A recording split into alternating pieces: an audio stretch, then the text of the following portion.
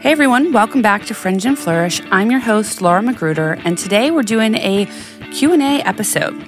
So I posted on both my personal Instagram as well as the podcast Instagram, asking for anyone to ask me any questions that they had regarding entrepreneurship, business, or how I got started, doing what I do.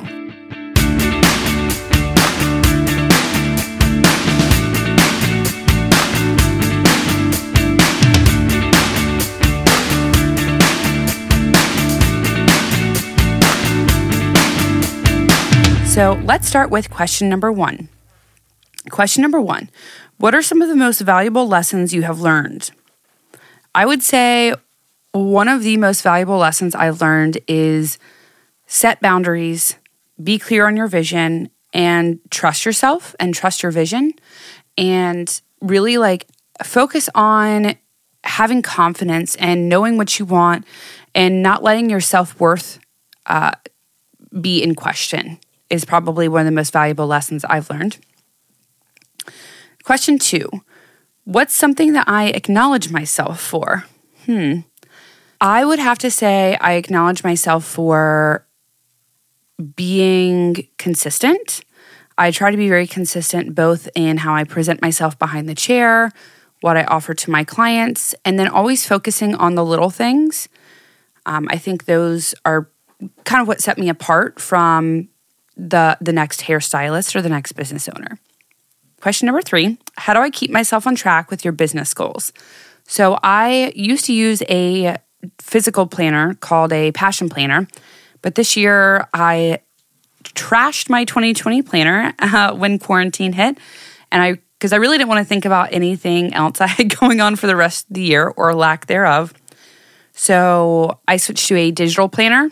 So the cool thing about the Passion Planner is that it actually allows you to mind map and do roadmaps and set your goals, 3 years, 1 year, 6 months, 3 months, and then you can kind of roadmap out from there and break it down into smaller goals.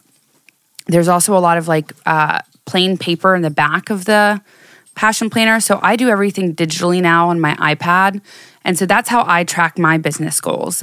Specifically for the salon, I actually work with someone and we use a project management system called Trello. And so we have tangible goals within Trello that we try to focus on and deadlines in the system. Okay, next question. I already forgot what number we're on. So more people are starting businesses lately. Has it become trendy or saturated? So this is definitely an interesting question when it comes to the hair industry. I've noticed that there's been this shift to smaller loft and single person owned salons, sort of like what I'm in, whether it's Salon Loft, Sola Salons, JC. And I think especially now and in my generation, people want the flexibility and the freedom and, not have to work for anyone, which I think is great. But I also see a lot of these businesses, fail within the first 3 years because either they don't have the systems in place, they don't have legalities in place, they're not rigorous with themselves or their schedule or their time. So I definitely don't think it's trendy. I think it can be saturated, especially in the real estate market. You've got a ton of people becoming realtors, very low inventory. Specifically, I see this in the Raleigh-Durham area where we live. But at the end of the day, if you are unique in what you offer, whether it's, you, like I said, you focus on the small things, my suggestion would just get really clear on what your niche is and what you have to offer and what sets you apart from the next person. I work in a building with 30 other hairstylists, 3 barbers, a nail tech, and some estheticians. And I know that what I have to offer is different than everyone else around me. So instead of seeing it as competition or, whether it's saturated, just know that this is actually your community and you can learn from other people. So how can one strike out on their own when saddled with student loan debt or other debt? So this is something I have not had to experience myself in terms of student loan debt. I am very fortunate that because I chose not to go a traditional route with my education, I was able to take whatever college savings my parents had for me and transfer them and just use them for cosmetology school. So thankfully, I came out on the other end of things with no student loan debt. I acknowledge that is a major, major privilege. I'm very grateful for it. My parents have helped me along the way. When I first opened my salon, I will never deny my parents' help and when they do financially support me.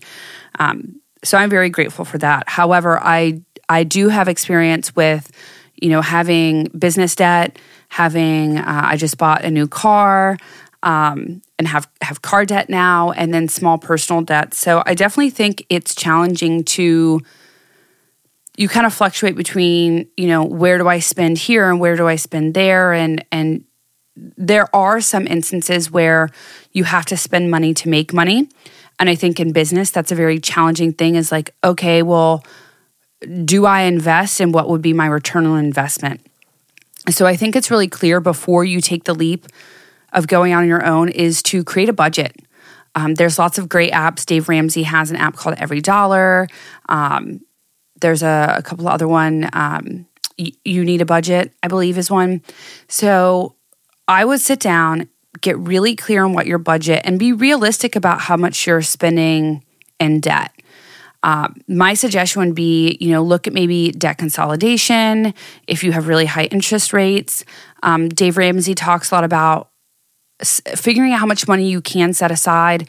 There's actually a debt snowball worksheet that they walk you through where you pay off like the highest interest ones first. So I would recommend getting really clear on that and paying off as much debt as possible, because when you are in business for yourself, the income isn't always going to be 100% steady.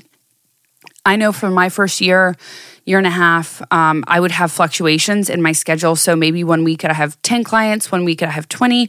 And so without having a clear budget and without knowing what you need to make, it's going to be really difficult to not rack up debt.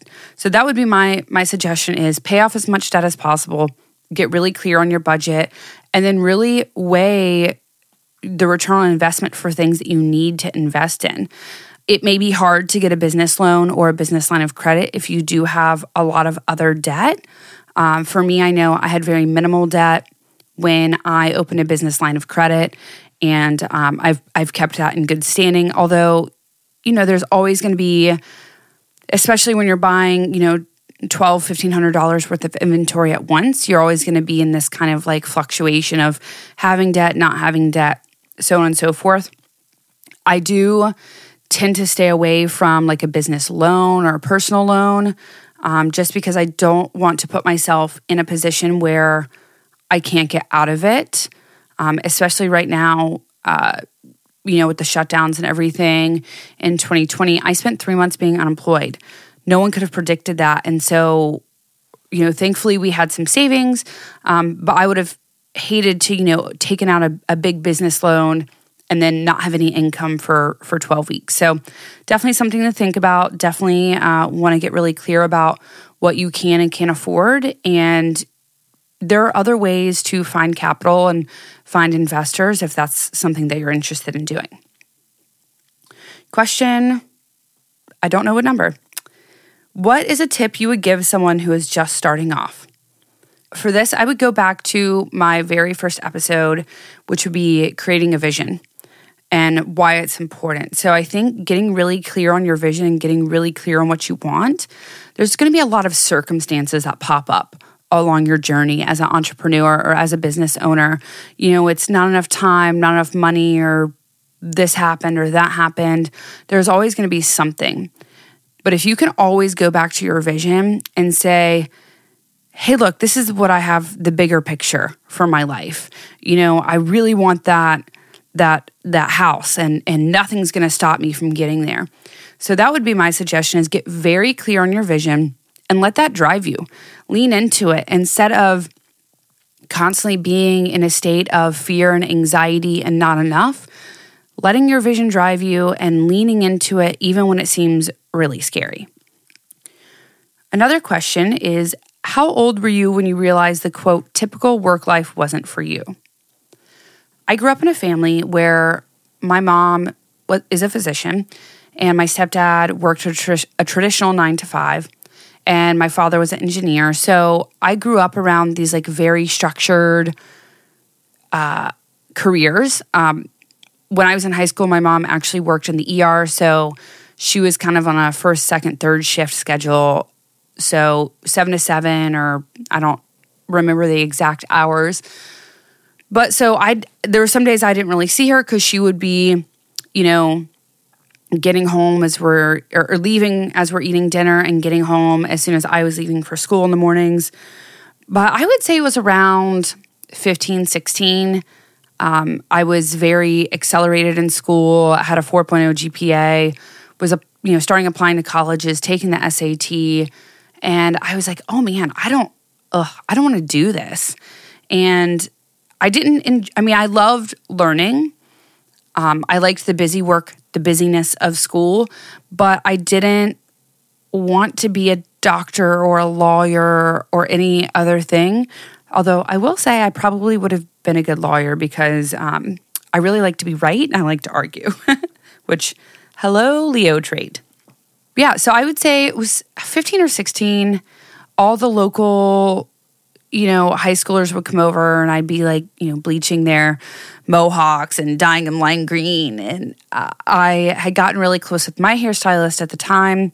Her name is Dee, and she was kind of just starting out, and I was definitely pushing her out of her comfort zone, which was really cool. And I don't know, I was like, wow, this is really cool. You get to be creative. And so I would say probably 16. And yeah, but I obviously didn't do it. I went to the University of Georgia because that's just what I thought I should do. That's what my parents had done. All right. Next question. Have I ever worked with a coach? Yes. My first episode, I talked about creating a vision, and I interviewed my friend Tracy Bierman. So Tracy is a life coach. She specifically works with moms and helping them be their best self for their family. Now, I'm not a mom, and I knew that she could offer me a lot and vice versa. So I worked with her during a 12-week coaching program. I've also done some personal development trainings. I did them through gratitude training, and I did a leadership program that was 12 weeks where I worked with a coach every day, and I had a buddy every day and lots of coaching calls. So that for me was probably the most profound experience of my life, where I really had people holding me accountable every single day for 12 weeks. My friend Kate, who you can find her on Instagram, Kate Coaches, she's also a coach, but she's also a very close friend of mine. And I feel very fortunate that we are so close, because when I do need coaching, first of all, I always ask permission, say, hey, can you coach me through this? And she's able to kind of call me out of my shit, hold me accountable. And so I'm very fortunate for that friendship and when she can offer that sort of coaching to me. I highly recommend, whether professionally or personally, hiring a coach and going through the experience. I know that hiring a business or a life coach is not cheap. However, that is one of those investments that is 100% worth it. I don't care if you are thriving. It really, really does make a difference to really take you to that next level, because there is always a next level, regardless of whether you're aware of it. Question number, don't know. I'm really not great at counting on this thing. What made you want to split away from the mold? As I said previously, I was in high school and I was, having fun dyeing my friend's hair and playing with that. And I kind of started listening to more alternative emo music with people like Blink-182. All the guys had, a bunch of tattoos and piercings. And I was like, oh, that's kind of cool. And I remember I got bullied so much in high school, so much. And I always thought to myself, I don't want to be like this. I grew up in a very conservative small town in Georgia in high school, and I got picked on because I didn't want to go mudding on the weekends, and I didn't listen to country music. And for me, I wanted more out of my life than just following in my parents' footsteps. And I didn't want to get out of high school, go to a 4-year college where my parents went, and get married to my high school or college sweetheart, buy a house, have a kid, because that's what so many people that I grew up around did.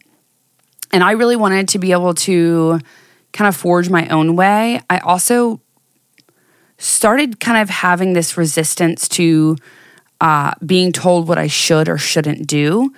I went to a military school out of just the fact that it was the best high school around. I didn't do anything bad, didn't hurt anyone, no bad behavior. And I really liked the structure of it. The uniforms, the structure, the expectations. But I also started to kind of resist from societal pressure of what I should do. So I kind of caught myself in this conundrum of well, this is what I really want to do, but this is what society is telling me that I should do. And so I think this divide kind of started, and that's when I was like, well, wait a second, I can get tattoos and piercings and express myself in a different way. Dye my hair crazy colors, whatever it was. And that's when I was like, you know what, I can be anything I want to be in the world. I don't have to do what everyone else is doing. And I've always kind of been a leader, not a follower. And I think that my experience in high school kind of pushed me to reach outside of myself and see what else was out there for me. So what kind of systems do I have in place? I talked about this on my episode with Jackie Minus, who is a bookkeeper, and we talked about systems within my salon, such as inventory management, payroll, having a budget, so on and so forth. So those are some of my systems within the salon that I have, and you can go back to that episode and listen to that.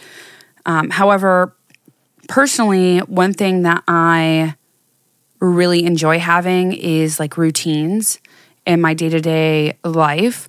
There is a book by Hal Elrod called Miracle Morning. Miracle Morning? Yeah.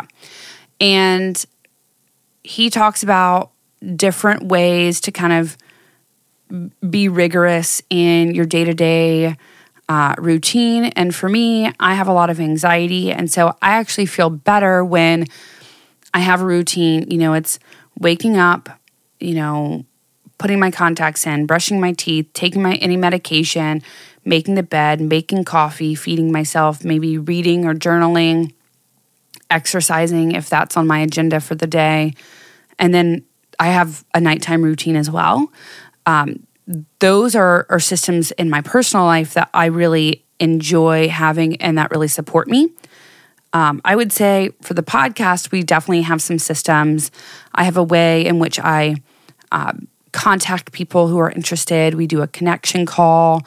I've got emails that I send out as kind of a whole system of how we set someone up to be on the podcast. Otherwise, the salon has a lot of systems in terms of how people book appointments, how they request appointments. We require consultations. I've got an inventory system. I've got a online booking system. So that definitely has made things a lot easier. And I truly believe that when you have systems in place, everything in your life can kind of run as a well-oiled machine, in lack of better terms. But I think it is really important to have those sort of systems, because when there's a breakdown, you can say, okay, there's a breakdown in this system and now everything else is a little wonky. How can I, either fix that system or improve it so that everything else can run smoothly? Ooh, here's a good one. What was my original career goal? So that in high school, I was starting, like I said, I was starting to kind of feel this pull towards something different. I actually went to the University of Georgia, majoring in marketing with a minor in music business. So I wanted to be like a tour manager or a music manager for a label. And now that I am marrying a musician, I'm really grateful I didn't go into that because you don't need a degree for it. And I don't think it would have been a good fit for me. But that's what I wanted to do originally. And then I just hated the traditional setting of a university. And I was like, screw this. I don't need a degree for this if I really want to do it. And then when I went back to college at NC State, I was going for biomedical engineering. So I really liked the idea of, with a minor in tissue engineering, I wanted to create heart valves that were not made out of pig hearts, pig valves, because that is still very commonly used in heart valve replacement. And so I wanted to go into tissue engineering, prosthesis, and kind of like replacement parts because I felt like it would still give me a higher purpose of helping others and giving back to the community and giving back to the world through a medical engineering side. And I really enjoyed labs and I really enjoyed learning that. However, the structure in which I was working full-time, had a puppy, had a long-distance boyfriend, and trying to juggle an extensive workload at school just didn't really work with where I was at with my mental health. Next question. What was the hardest part? I would say the hardest part for me was taking that first step, which ties into another question. Someone asked, what was the first step for you? I had talked about for at least a year leaving my salon and going out on my own. And where I was previously, and I'm not here to bash anyone, but I'm going to be very honest. My previous salon, while they empowered me, also made me feel like I had to rely on them to be successful. That without their family, without them, I would not survive on my own 2 feet. It was a very toxic, manipulative environment. And I started to truly believe that I would be nothing on my own, that I wasn't worth it, that I wasn't good enough, I wasn't talented enough, I wasn't smart enough. And leaving that relationship was the hardest part for me. And when I left, it was really nasty. I left in the middle of a Saturday, which is the busiest day behind the chair, and I walked out. I said, you know what? I'm not going to do this anymore. I packed my stuff and I left. And the next few weeks were really challenging. I felt like I was going through a really nasty breakup. Everyone that I considered my friends from my previous salon quit speaking to me. No one supported my decision to go out on my own. And I was basically shunned. They weren't allowed to talk to me. I had a housewarming party. No one came. Instead, they hosted a pool party and posted pictures online. And so that was really hard for me because I felt very alone. I didn't really know anyone who was doing what I was doing at that time. And I really had to trust myself and take a huge leap of faith. I had no idea what to expect. I had no idea what the next 6 months were going to look like. And I'm very grateful that I had my fiance, Tom. We had actually just started dating. I had my parents to support me. And I had a really good friend group that even if they didn't know exactly what I was going through, they were there to literally hold me when I cried and support me every step of the way by just building me up and encouraging me. So that was kind of my first step, was just to dive in. I mean, I literally had no plans. I had no money. I had no savings. I had nothing. I did not expect to leave when I did. So yeah, I don't recommend doing it that way, but sometimes you just have to say fuck it and do it because you're worth it, and because the grass is greener on the other side. Someone asked, how do you consistently figure out what content to post and engage in on social media? I'm going to straight up be honest with you. I don't. I hire someone. I'm not the most skilled writer. I feel that I'm pretty good at talking, but sometimes writing, I have a hard time truly writing what I'm feeling and vocalizing that through words. And I'm just not good at it. And it causes me a lot of stress and anxiety. And I've taken courses on social media and writing captions and so on and so forth. And I just don't enjoy it. And so this is where I outsource.